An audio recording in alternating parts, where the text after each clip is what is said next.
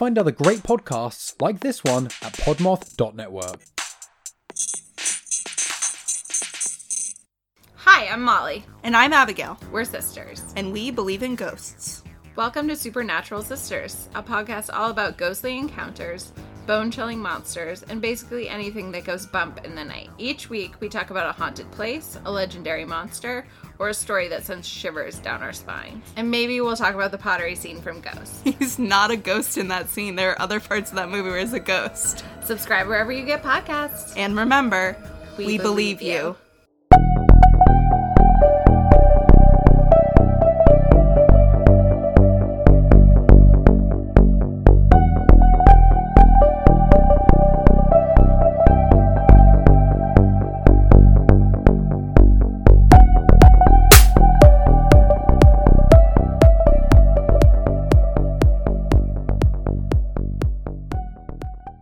Hello, and welcome to Bad Axe Podcast. I'm your host, Danielle Blinka. And I'm your co-host, Aaron. Bad Axe is brought to you by the Podmoth Media Network. Check out Podmoth for more great podcasts. You can support the show and get over a year's worth of bonus episodes over at patreon.com/badaxepod. You also get ad-free episodes that are a little bit early, so that's really cool. There is a link to our patreon.com account in our show notes, and memberships start at just $1. You can also support the show for free by leaving us a positive review and by telling a friend about us. Now, on to today's case. Today, we are going to Austin, Texas. Yay, which is pretty close to us. It's about 2 hours to 2.5 hours away from Houston. I get to do shows sometimes in Austin, which is super cool. They have a lot of really great natural aesthetic going on in Austin. It's hill country, and it's interesting because it's both really rocky, but also very nicely planted with like herbs and stuff like that. Which sounds crazy, but it smells very fragrant when the wind blows because there's a lot of like flowers and sage grass, I think, is what I'm smelling. It just smells really good in Austin. Maybe not like on the city streets, but in the area in general. It's really pretty up there. Yeah. In April of 2016, 18-year-old Haruka Reisner was finishing her freshman year at the University of Texas in Austin. She majored in theater and dance, and she was quite talented. In addition to the school's dance program, she also participated in a student dance team called Dance Action. She'd actually been recruited by the school's dance program after a scout saw her perform in an event called the National High School Dance Festival, which I thought was really amazing because I didn't know that they scouted dancers. But that has to be one of the most amazing experiences as a creative person. For those of you who have been listening a while, you'll know that I'm really into theater. And just the idea of being scouted as being a really great performer, in this case dance, is just amazing for her. Yeah, that's pretty exciting. Yeah, you know she must have been really talented. Oh, I'm sure, yeah. So she actually grew up in Portland, Oregon, and she decided to move to Austin, Texas to go to school there. I thought that was also cool because for anyone who's familiar with Austin, their motto is keep Austin weird. And I can definitely see the parallels there between, Portland and Austin and moving there. Yeah, totally. Growing up, Haruka attended a dance school in Beaverton, Oregon called Dance West. And there she studied ballet and hip hop, which would be her focus. On Sunday, April 3rd, 2016, something very tragic happened, though, in Haruka's life because she disappeared. Oh, no. That night, she texted her friends at around 9:30 p.m. to tell them that she was headed home and that she would be there soon. She had a roommate in her dorm, and so that's where she was going to. However, she never arrived. The next morning, things got a little bit creepier because she also failed to arrive at her 11 a.m. class, which was very out of character for her because she took her studies very seriously. So after she had both failed to come back to the dorm and also missed her class, Haruka's friends knew that something was wrong, and so they called the police to report her missing. They were super duper worried. Investigators jumped on this case and started looking into it. While they were investigating, they were able to locate some very interesting CCTV footage of Haruka walking around the UT campus. Now, according to her movements, that Sunday night at around 9:30 to 9:45 p.m., she had left her university's drama building, just like she had told her roommate when she called home. The video showed her walking from the building across campus along a familiar path that she often took near the alumni building to get back to her dorm. This CCTV footage was the last known sighting of her. Now, as we're going to later explore, there was also a man on the CCTV footage that appeared to be following Haruka. And that would become the police's number one suspect. But I want to put a pin in that because we're going to explore this video in just a little while. Searchers began scouring the UT campus for any sign of Haruka, but they came up short. There was no sign, no sight, no sound, nothing of her all day Monday. And so the search continued into Tuesday. So she disappeared on Sunday. By Tuesday, we're still looking. Yeah, that's not a good sign once you've been gone that long, you know?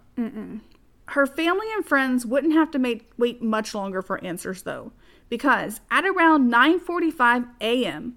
on the morning of Tuesday, April 5th, 2016, the search for Haruka came to an end when UT police officers found her body near Waller Creek.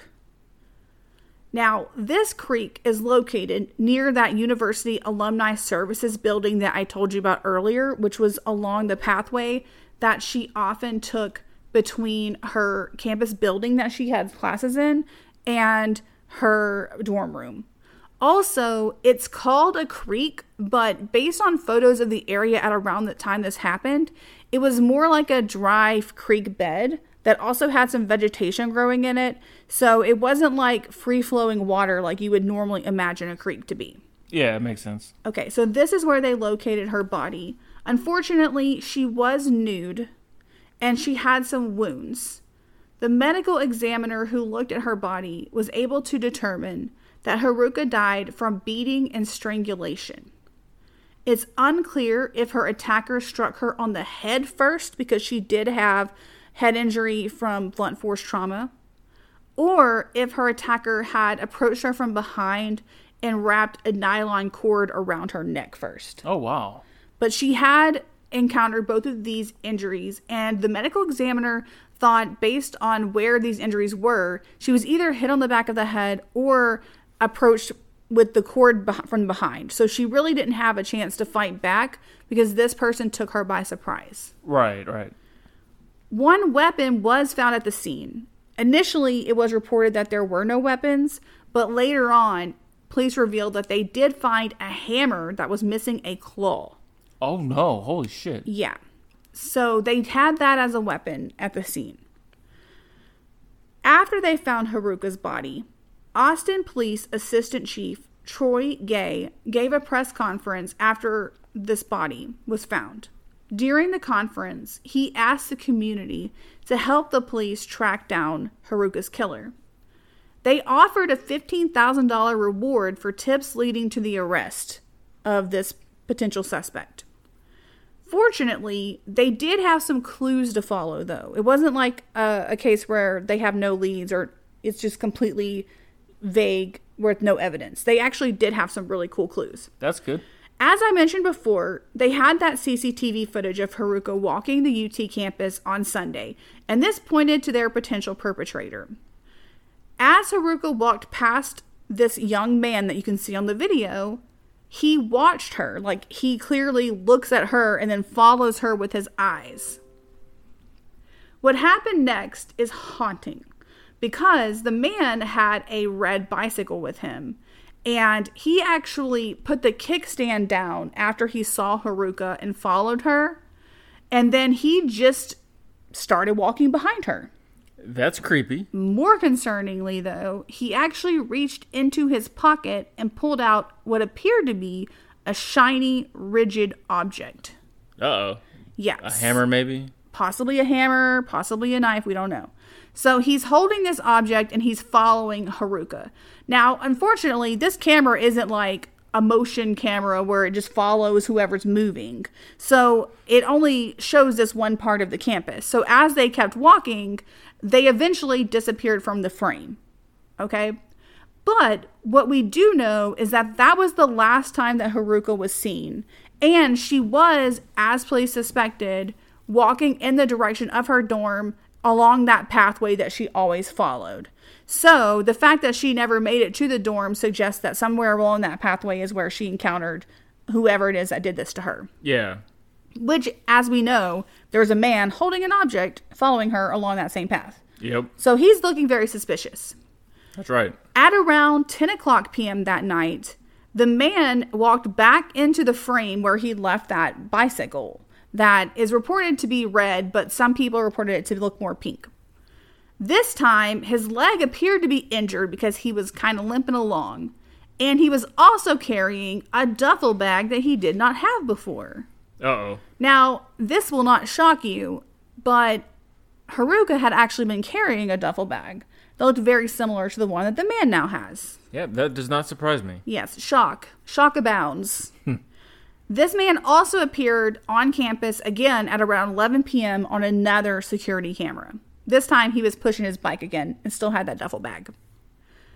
Ironically, authorities had actually already found the man on the video before that they even knew that Haruka was missing. Well, that's cool. I know. So you have kind of this like interesting twist where like they're doing a press conference. They actually did not release all the information about the video. Originally, when they did their press conference to ask for leads, they gave the public part of the video and were like, hey, do you recognize this man? He was seen in the area. But they did not clearly make it obvious that he had followed Haruka and that it really seemed like he had done something to her. It was more kind of like he's a person of interest. Right, right. As they usually do. So, turns out though, they actually had already interacted with this man, and the pieces would start to fall into place throughout this day. So, here's what happened when they met the man on the video. At around 8:21 a.m. on Monday, April 4th, which was the day after Haruka disappeared but before they had found her, firefighters responded to a call about a fire in a vacant building located at 2911 Medical Arts Street. And this is near the UT campus, by the way. It was originally a medical building that they were like redoing to open as a new facility. But at the time all this is happening, it was vacant. And it also was under construction. There was like some construction crews there. They just weren't actively working on it at this time. So it was mostly left empty. Right. When they got to the building to check on this fire situation, they found a 17-year-old named Michael Kreiner, and he was inside the building burning some items. They questioned him about this fire because at this point, it looks like he's kind of in a way committing arson, but it was also a contained fire. Like, as in, he wasn't trying to burn the building down. He's like burning him in a barrel or something. Yeah, like that, burning in a barrel type situation. Yeah. So they confronted him about what was going on. And he explained that he was a homeless teen and that this is where he was staying and that all the stuff that was in there was like all he had in the world. So the police decided that because he didn't have a home and he was only 17 years old, that they weren't going to try to prosecute him for anything related to the fire or take him into jail. They decided to kind of give him a break here and were like, look, man, like we understand where you're coming from. So we're going to actually take you to a shelter. So they took him to the shelter called Life Works to try to help him get stable, maybe get some schooling, find a job in a house that he can actually live in. And they let him take as many items as they could, carry with them from the building. And that included a bicycle. But he actually had 3 bicycles with him in the vacant building that he said he had found. Wow. And they were like, and they were not like good bicycles, if that makes sense. Like some of them were broken. But they were like, look, man, we can't bring 3 bicycles. None of them could go to LifeWorks, but the fire department felt sorry for him. So they were going to keep his bicycle at the fire station. Like, I don't know if you've ever had to interact with the fire department, but firefighters are usually like really awesome people. and they will make you feel really good about yourself, even if you did something stupid. I say that because I used to live in an apartment it was like in a fourplex, and the apartment next to mine had a lot of damage from one of the hurricanes that hit here. And the door was like actually not even locking anymore. Like that's how bad the damage was. And a fire alarm was going off. And so I went over there to check if something was on fire, and it was the carbon monoxide detector. Like it sounded like a fire alarm. So I panicked because I knew that there was a lot of damage in there, and it was conceivable that it was leaking carbon monoxide because of the hurricane damage. So I called the police department, or not the police department, the fire department, to come down there, because that's what you're supposed to do. Yep. And they came, they had the whole truck and everything, a whole crew, and they jumped off the truck and ran into the house, and it just needed a new battery. And I felt like an asshole. Like, I'm going to be honest with you. I felt terrible. Like, I'd wasted all their time and resources having them come down here over a battery. And they were so nice about it. They were like, they made me feel like I was a champion for calling them about this battery. So that, I feel like every experience I've ever had with the fire department, they're always like really nice and awesome. Also, my uncle was a firefighter. My Uncle Donnie was a firefighter forever. So firefighters rock. And they'll also let you climb on the truck when you're a kid, which is important, I feel like. Absolutely. Yay, firefighters. Yeah. So in this particular situation, the firefighters were like, we don't want you to lose these bicycles that you have. So we'll keep one for you, point out which one you want. And he picked out a red one that was actually a woman's bicycle, but he had found it. So he says he found it in a dumpster. We don't know for sure, but that's what his story is. So the firefighters are like, cool, we're going to take this to the fire station and we'll get this back to you as soon as we can, like when you can actually have it, maybe after he leaves the shelter. So they take the bicycle, and the police officer that responded to this call took him and their cruiser over to LifeWorks so that he would have shelter. And some of the items that were left at the building that he claimed were his possessions, they allowed him to put in a gray trash can that they left at the scene. And they ended up putting this trash can outside the building since he wasn't allowed inside anymore. And it was sort of underneath this like staircase area, so it was out of the elements and you really couldn't see it unless you knew where it was their goal. So that he would be able to come back and get the stuff, but it most likely wouldn't be rifled through or like thrown in the dumpster. That's important for later. So this kid is off at this homeless shelter, and the police need to connect these two threads, right? So since Haruka's missing persons report did not come in until after 11 a.m. on Monday, they did not know that they were looking for this man with a red bike at the time of this incident. Later on, though, these two threads would start to connect, partially because of the heroes of the fire department. Because whenever that one officer gave the news conference, the fire department was watching. Not all of them, but there were firefighters watching. And one of those firefighters was one of the people who was at the scene when they encountered this teenager who was in the vacant building burning these items. And so he went to his fire captain and said, hey, I don't know if it means anything, but we were actually on the scene at a vacant building near UT where we encountered a young man who looked suspiciously like the figure in the camera and also had this bicycle that they're looking for.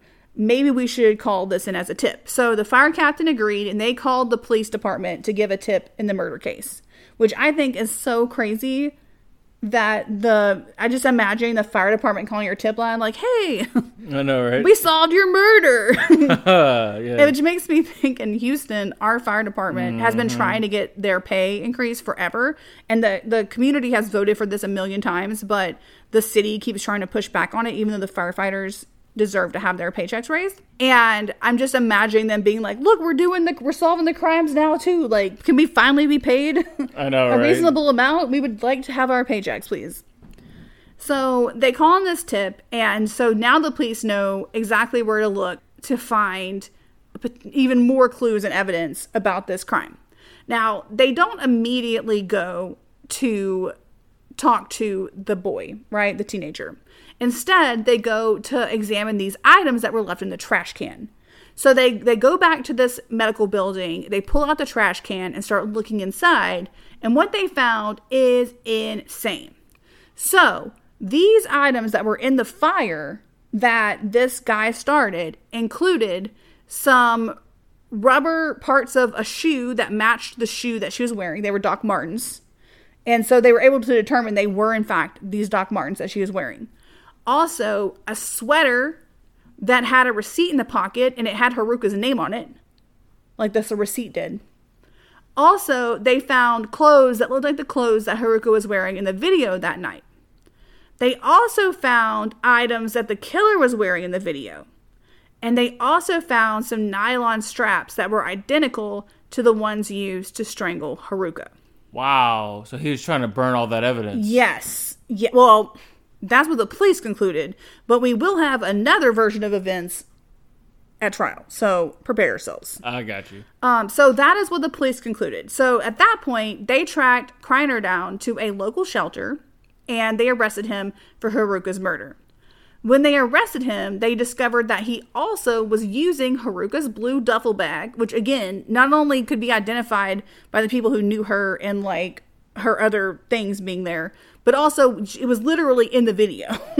Like they can see her with it and then him taking it. So it's not a secret that it's hers. It's not a mystery. Also, he had both her laptop and a book that she had in her bag for school. So he had both of those items as well. He also had a pencil pouch with her name on it, her calculator, and some flash drives that had her school assignments on them. So he just got all the evidence. Yeah, like, so all of it. It's a lot of evidence. So let's talk about Michael Kreiner, our 17-year-old here. He was originally from Texarkana, which is about 300 miles away from Austin.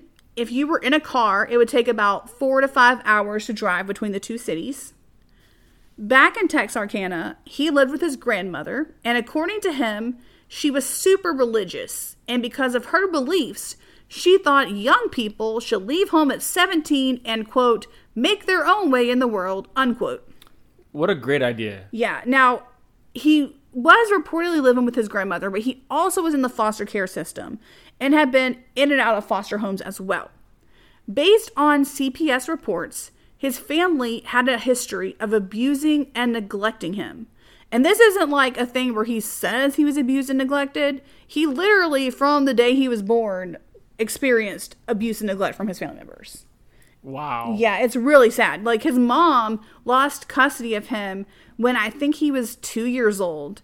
And he was, like, placed with his grandmother. And at one point, because his grandmother also was not good at this, was moved to an aunt's house. But she also wasn't able to really give him the, like, attention and not abuse that he needed. And at one point, his mom tried to come back in his life and try to get him back. But he did not want to go with her and was like, no, like, she's not a good mom. And then she like threatened him and told him that she hoped that he went into the foster care system and had the worst foster care home possible. Wow. Yeah, like that's what we're dealing with here. Dang. Okay, that so sucks. Yeah, so it really sucks because obviously we're going to talk about, more about what happened to Haruka, which is the focus of this. But it is extremely depressing that this kid went through basically hell through his childhood. Yeah. And then his grandmother, he's listed as a runaway this whole time. And it's confusing because according to him, his grandmother asked him to leave. And it turns out that the reason why he's listed as a runaway is because after he left, his grandmother basically gave no fucks about it until she found out that since she was listed as his guardian, she was going to be held responsible when he wasn't going to school. Because since he was basically kicked out of the house, essentially, he wasn't, he was going to Austin. He didn't go back to school to finish his senior year. So she didn't want to have to deal with truancy stuff. So she went to the police station and reported him missing so that she wouldn't have to get in trouble for him not going to school. Even though she's the one who kicked him out. Yeah. That is some bullshit. Yeah, so he's listed as a runaway. Also, before we move on to how he got to Austin, he also had at one point asked the court, the family court, when he was dealing with all this foster care stuff, to just remove him from his family's care. Yeah. Like, he would rather be in a foster home, even though those situations, according to his own versions of events, were also bad. Like, he did not have a good time in foster care either. but that was still better than having to live with his family. Yeah, that's really telling. Yeah, it really is. And it's horrible that this kid asked to be removed and wasn't, because this clearly had an incredibly negative effect on him that would then, in turn, have a negative effect on Haruka. Yeah. Yeah. So after he left his grandma's home, Kreiner decided that he was going to move to Austin because that sounded like a good idea to him. And so you're probably wondering, how does a 17-year-old who's living in an abusive situation travel 300 miles all the way to Austin?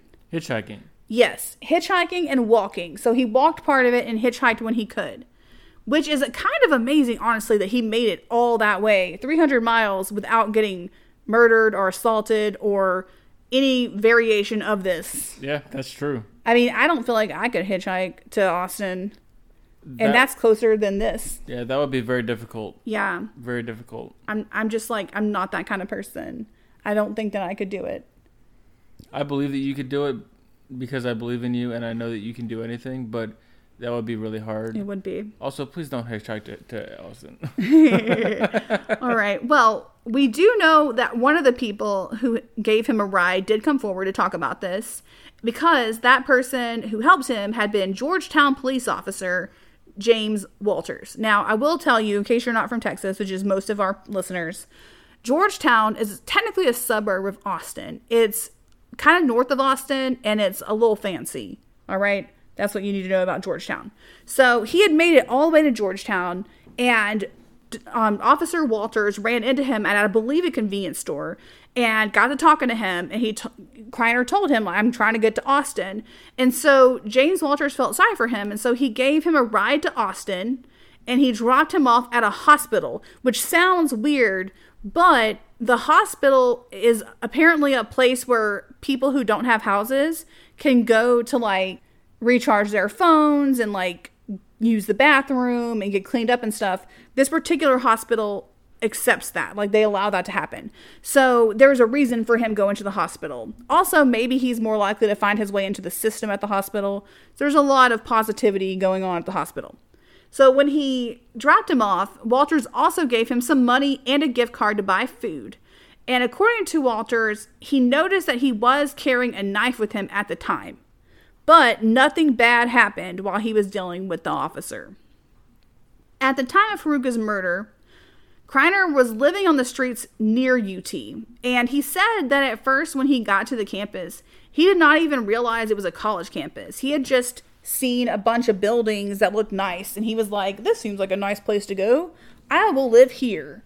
So he decided to stick around, and then noticed over time that it appeared to be a college campus, especially once he located the football supply room. Now, this football supply room would become important because whenever Kreiner found it, he noticed that it looked like nobody was using it. And so he started living there. And he had some of his things there and essentially made like a little camp for himself. He said he would go to the hospital during the daytime and he would like charge his phone and download videos to watch later, kind of get cleaned up. And then he would do whatever during the daytime, and then he'd go back to the football supply room and kind of chill out and watch videos and sleep. Like, he had a little routine established. And he was amassing things there. Like, he would go through dumpsters to find things. So he says he had found the bikes that he had in the dumpsters, which a little bit is backed up by some of them being broken, but one of them wasn't. So it kind of makes me wonder if he had taken that one. Yeah. But he found those. He also found, and this is going to be surprising to you, a hammer without a claw in one of the dumpsters. He found some nylon cords in a dumpster. But he'd find other things too. Like, he would go dumpster diving and he would collect these items and take them back with him to the football supply room. But what ended up happening is one of the employees who worked for UT one day goes into the supply room to look at something and discovered that there was like a little camp in there. And that there were a lot of items in like a shopping cart that someone had clearly gathered. And that gave him a clue that somebody who was homeless was living in the building. And so he reported this up the chain of command at UT and was like, hey, someone's clearly living in the football supply room. And they went out there and evicted him, essentially. They're like, man, you can't be here. You got to get out. So Kreiner he didn't argue with them. He just gathered what he could. He says he had to leave some of his things behind. He gathered what he could and moved on. And that's when he located the medical arts building that was being renovated. And it was empty and vacant and nobody seemed to be around it. So he just moved in there. Like, it kind of amuses me a little bit that the UT people are like, get out of here, man. He's like, okay. And then he just moves into another one of their buildings. This is going to be like a circle. So he moved into that building instead and started living there and was still doing the hospital thing, charging his phone, getting his videos, and all that jazz. He actually had found the red bicycle around the same time that he got kicked out of the football supply room. And that would later on be one of the things that was notable about his presence on the videotape. Because, again, it is a red bicycle, so it's kind of noticeable. So he spent his days over at the hospital, spent his nights in the vacant building, and he kind of sort of had a life for himself. Now, after police arrested him for killing Haruka, Kreiner actually said that he did not do it. He denied being involved at all. And he said that he had an alibi. His alibi was that he had been at the hospital. I mean, as we talked about, he did go charge his phone all the time. He claimed that he had been charging both his phone and his tablet at the time that Haruka was murdered. Now, this would be a good alibi in theory, because you might be able to find him on surveillance footage, except that the police checked into the alibi and were unable to confirm any of this. And so they continued to basically accuse him of being their man. Yeah, well, I mean, all the evidence is pointing that direction, right? Yes. So the case went to trial in July 2018, which, if you're keeping track, is a little over 2 years after the murder, which is kind of a long time when you think about it. Authorities had charged Kreiner with capital murder as an adult. And you might be wondering, oh God, this is Texas. Are they going to execute him? No, because he is 17. Well, he was 17 at the time of the crime. So he's not eligible for the death penalty based on the Supreme Court has ruled that that's unconstitutional. Yeah. So he is being tried for capital murder, but his worst sentence that could happen is life in prison with parole. Because again, he's under 17. Well, he is 17. So the main reason why they had that long delay that I told you about, the over 2 years, actually came down to DNA evidence. There was a bunch of problems with the DNA evidence in this case. Investigators had actually recovered some DNA from Haruka's body in the crime scene. But the crime lab had a problem because it turned out some of their staff were improperly trained. Uh-oh. Yeah, and or improperly qualified for the job that they held. So even though the crime lab is technically not affiliated with the actual governmental, case or whatever, they got in trouble for a lot of evidence that they had been processing. And so as a result of this, and the defense essentially challenging the results that they had, the judge ended up having to throw out a whole bunch of DNA evidence in this case. Wow. Yeah, for like constitutional issues. Yeah. Jesus. It does suck. And so this took a while for them to go to trial, though, because they had to argue all those pieces of evidence and try to process it. And it was a whole big thing that they had to go through. So it was kind of a blow to the prosecution to lose this DNA evidence that they were hoping to present at trial. However, they did have all that evidence that they found with Kreiner. They had his whole situation over at the vacant building with the fire, everything that they found there, all that he had in his possession, all of her items. Plus, they had the video footage that it looked like him. I mean, obviously, CCTV footage is not like a movie where you can clearly see the person, but like it did look like him on the video. And he had the red bike, he had the clothes that were in the burn barrel that he had been using. Like, it's looking good for this guy being the killer. Plus, they had something else that isn't exactly like direct evidence, but it's definitely circumstantial evidence that's very suspicious. They were able to find a story that Kreiner wrote that was on his device that was basically a sexual assault fantasy. Uh-oh. Yeah, it was a horrifically, completely offensive, disgusting depiction of a sexual assault that was written in like a romance fantasy type way for other people to enjoy and be like, assault. That sucks. Yeah. And also the prosecution made the whole jury listen to this whole story and be traumatized by it. Man, that sucks. Yeah.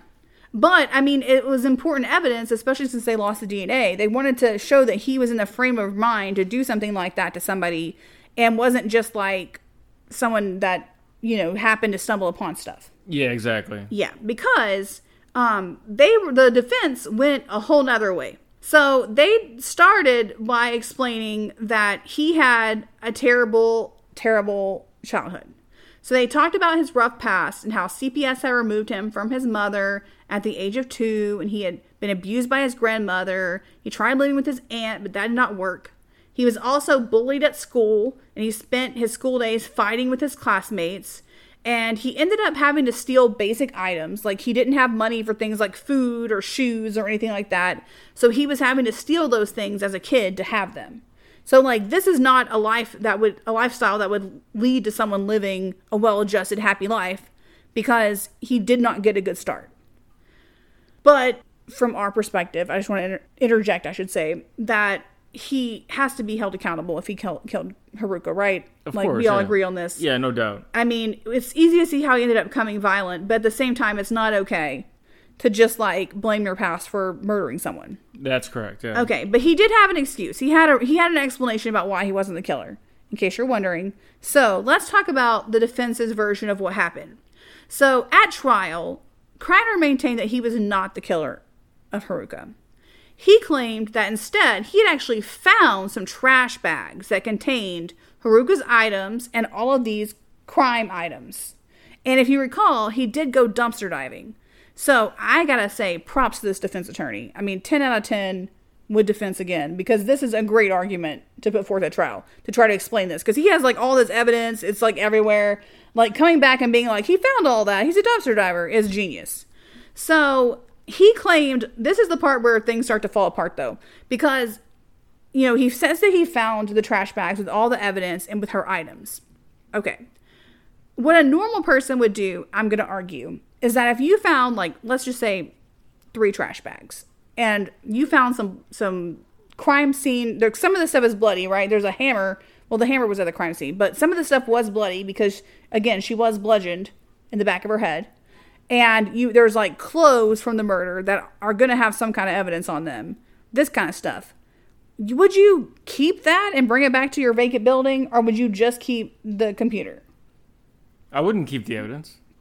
I mean, I understand why he would keep the computer. If Yeah, he found it's got value to it. Yeah, and he doesn't know anyone's been murdered. So if you did find it, it makes sense that you would keep the items that you could use. But it doesn't make sense to keep the evidence, like the evidence of the crime part. Like the clothes that are Yes. busted up and the hammer that's half broken. Exactly. And, So you're probably wondering, well, hey, bud, why would you burn items if you didn't know they were from a crime, right? Good question. So this is his version of events. He claimed that he had just started the fire for other reasons, not for burning the items, and that he had accidentally thrown her shoe into the fire, that he had pulled it out and been like, I can't use this, toss, and just in the most epic basketball toss ever, it flew into the fire.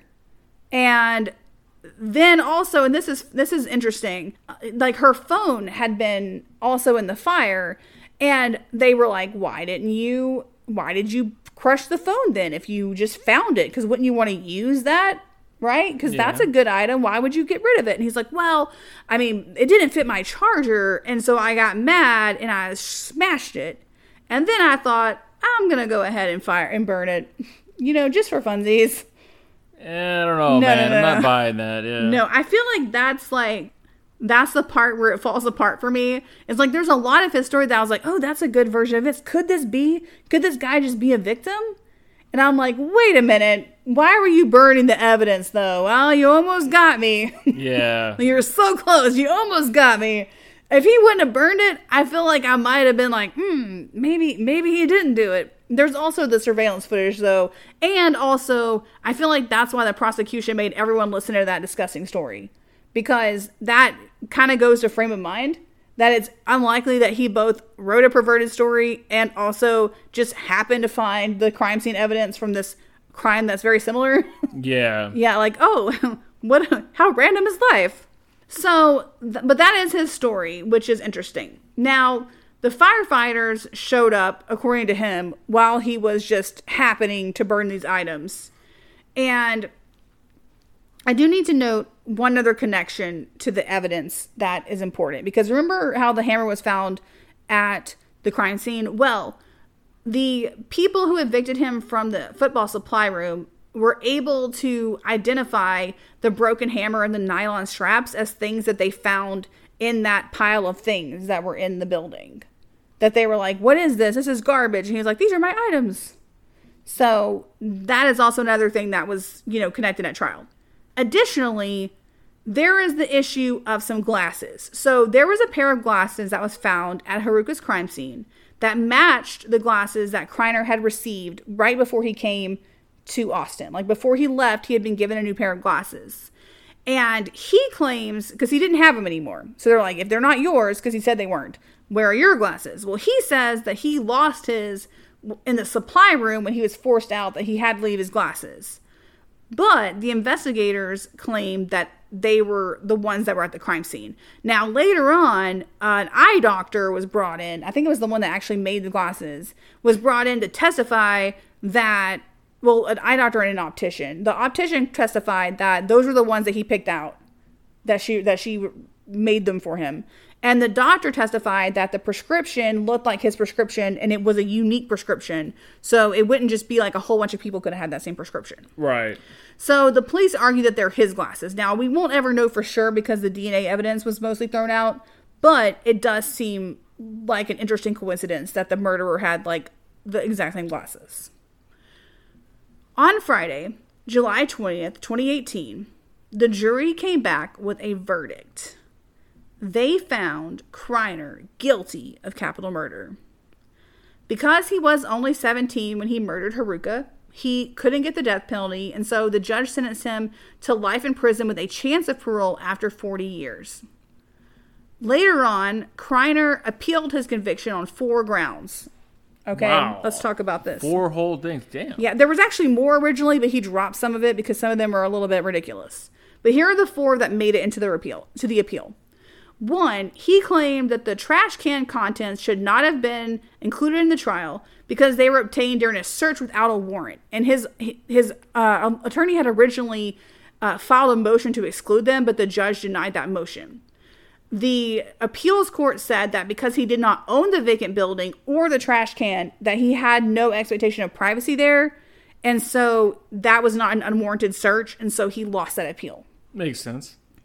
2, mandatory sentences are unconstitutional because the capital murder actually has a mandatory sentence of life in prison. And so they were like, it's unconstitutional. Well, he lost that too, and partially because he had a chance at parole. So it's not like actually life in prison, like he may get out in 40 years. Next, there had been a clerical error originally. When his sentence was handed out, since it was mandatory, it originally read life without parole. But since he's 17, that wasn't, he was supposed to get a chance at parole. So they were like, we want a whole do-over because y'all messed up the clerical issue. And the appeals court was like, nah, we just fixed it. You're fine. And then 4, he claimed that he had discovered new evidence and wanted a new trial. And new evidence is something that can get you a new trial. And this new evidence was computer data. But it just showed that his computer could have been in use shortly before the murder, not during the murder. Yeah, so that doesn't really help. Yeah, because they have Haruka on video, and so they know what time she walked by. So, like, the time that his computer might have been in use, which one of the experts had testified during when they were examining all this evidence, that the computer may have actually just been in his bag jostling around. But if it were in use, it was before the murder anyway, so he lost that too. So he lost his appeal and was remaining in jail. Since this murder happened, Haruka's family found solace in the belief that Haruka's murder stopped a serial killer. In his victim impact statement, her father, Thomas Weiser, said, quote, Haruka did not choose to sacrifice herself. You made that choice for her, but she did not die in vain. We will never know how many lives she saved through the events of her death. I wish she was here where I could see her, but I do find comfort in knowing that she helped to stop a serial killer in his tracks, unquote. Additionally, UT staff tried to beef up security and safety after Haruka's murder. However, they didn't have a perfect plan because I was inspired to do this case partially because of the incident we talked about in episode 86. If you recall, that was the UT stabbing incident where a student named Kendricks White, had a psychotic break and stabbed 4 random students in a highly trafficked area of the UT campus. And one of them, a student named Harrison Brown, died from his wounds. And that was literally a year after Haruka's murder. Yeah, that was such a sad case. I mean, it's hard to prevent everything that happens on a campus that big, you know? Because, I mean, like, you can beef up security, but, I mean, there's only so much you can do. Because you can't be everywhere all at once. And, I mean, and that's a hard thing to hear, especially if, you know, God forbid you or somebody you love is the victim. But, I mean, it's just a sad reality. Yeah, it's just absolutely not possible. Yeah. Although, to be fair, I feel like some of these incidences, it does feel like they could have done a better job. Yeah. And I do find it interesting that, like, most campuses don't have murders on them 2 years in a row, and then they did. That's kind of a little bit suspicious. That's true. Also, how many vacant buildings do you have? Like, maybe do a better job at watching your vacant buildings, just as a tip. Pro tip. Yep. It's for UT. I feel like we can judge them because, as previously discussed in all other UT-related cases, Aaron went to A&M, and so he's required by law to hate UT, as it turns out. Which is funny because his sister and his sister's husband, my brother-in-law, went to UT, and so we get them UT presents a lot for, like, holidays because they like that. And it's kind of funny that you have to buy all the UT gear. Maybe that's why they do it, to torment you, Aaron. Aaron does not care about any of this. Yeah, I don't really care. I'm not one of those. I'm sure that Aaron only went to A&M because his dad went there. I mean, I don't know if that's necessarily true, but I mean, I wasn't like a diehard A&M or bust kind of guy either, you know? Yeah, okay, I got you. Well, I think this was interesting, and I do want to talk about something else before we go. I want to talk about the hatchet guy, the homeless guy with the hatchet. Oh, yeah, the hatchet killer. Yeah, which kind of goes with this, because they're both unhoused / homeless. Okay, so we finally got to watch that homeless guy with the hatchet documentary thing, and I have so many feelings about this, you guys. So many. First of all, it bothered me that everybody on this show was, like, incapable of recognizing that this poor guy has a mental illness. I know, right? Yeah, they're like the whole time like, well, his energy is so weird. Like, oh, well, he doesn't just sit there. Oh, he's peeing on things. And I'm like, yeah, because he fucking has a mental illness. Like, how are you not noticing this? They really needed to have a mental health professional to comment about what was happening, because there were clear issues that were occurring. Like, as someone who has experienced bipolar disorder, it made me obviously I'm not trying to diagnose him, but it reminded me of bipolar disorder, because whenever he was, like, really, erratic and was having crazy energy, quote unquote, it seemed like he was having a manic episode. And then he would have, like, those, like, down periods where he was like, everybody neglected me, I'm experiencing all these traumatic things or whatever, and, like, get really, like, existential. And it's not, I'm not trying to say that that's everyone's, like, presentation, because it differs from how I have issues, but it just reminded me of that, and kind of seemed like that could have been what was happening, and for some reason nobody was paying attention. Yeah, it was weird that nobody brought that up during the whole documentary. Yeah, they're like, why, wow, this guy, he just is so different, his energy is crazy. It's exhausting to be around him. Now he's jumping up and down. Now he's running into the road. Oh, he just gave away all of his stuff. It's like, yeah, because he fucking has a mental illness, guys. Like, is no one noticing this? Like, don't get me wrong. Like, his interview was very entertaining. And he's like, and I smash. Like, that's entertaining. Oh, it's very entertaining. Yeah, he's an entertaining guy. But at the same time, he was clearly having some problems. And it just was confusing to me that at no point did they explore any of that. They're like, oh, well, he drinks a lot. I'm like, yeah, to deal with the mental health issue. I know, right? And, like, that's some alcoholic shit. Like, down in that beer and like, alcohol and Jack Daniels and stuff, the way that he did, you don't do that if you're, like, a casual drinker. Like, that's some alcoholism. Yep. Like, y'all need to get this man some help. And then it clicked for me whenever he talked about, like, he had said that his mom would lock him in the room. And even though she had her lie version where she's like, oh, I only locked him in his room for like a minute for his own safety while I was asleep.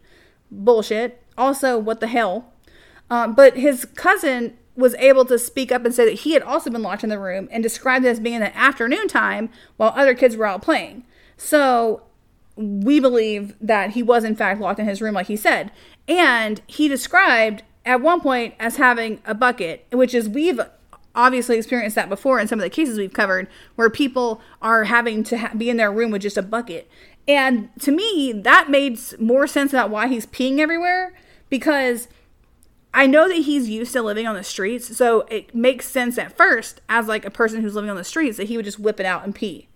But the part that I thought was weird is whenever he had access to a bathroom, like when he was like at the hotel or when he was in the bar where he was performing his music set, the bathroom would have been more convenient for him to go pee than like trying to pee on the bushes by the building. And I think that because he was locked in his room like he says he was with this bucket, I don't think he has bathroom habits. Like, I don't think that like he has those pathways in his brain that say, oh, I have to pee, let me go to a bathroom. I think that he instead is used to looking for these other places to go relieve himself. That makes sense. That's just what he was raised doing. And it just makes me really sad that like he had this really traumatic upbringing, which kind of also connects to our guy in the story here, Kreiner, who also had a traumatic upbringing.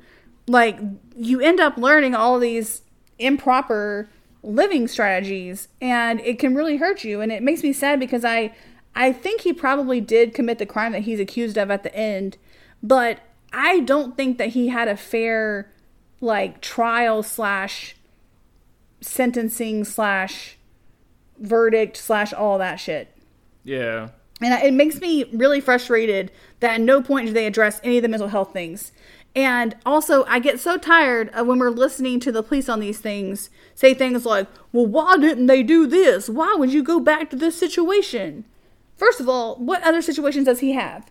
Like, we covered a case on here, I think it's episode number 4. It's the one about Kevin Bacon, where a mentally ill guy basically murders him and cuts off his penis. And there were multiple prior instances where this particular mentally ill person had tried to lure guys to his house with the pretense of sexy times and then murder them. And several of them had run out of the house and gotten away. One of these guys who had gotten away had traveled to the city where he lived, where the killer lived, and was intending on spending a week with the killer's boyfriend. But the boyfriends, they had broken up in the meantime. So the killer guy was basically going to take advantage of the situation and have him come to the house.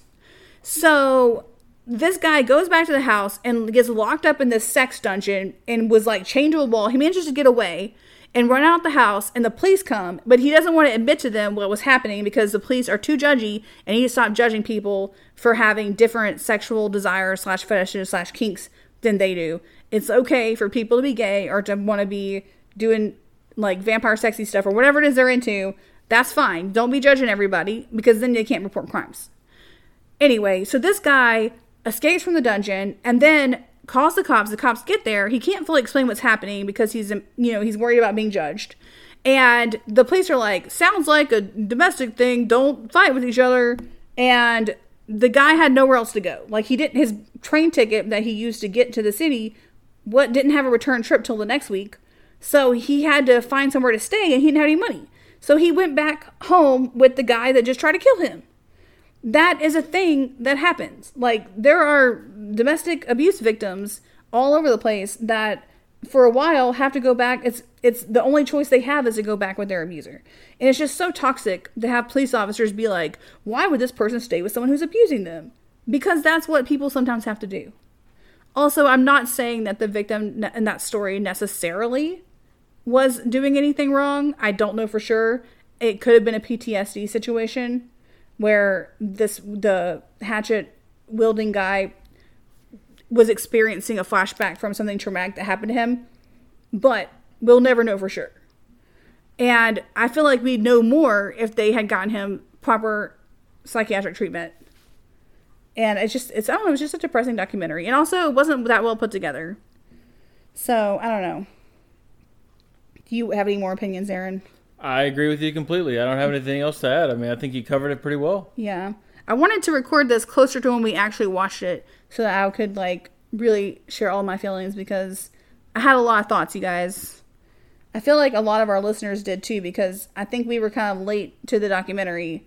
I was seeing other people chatting about it and I'm like, oh, I'm going to get spoiled. I better hurry up and watch this little guy. I hope that we did not spoiler you, but if you haven't watched it, go ahead and watch it.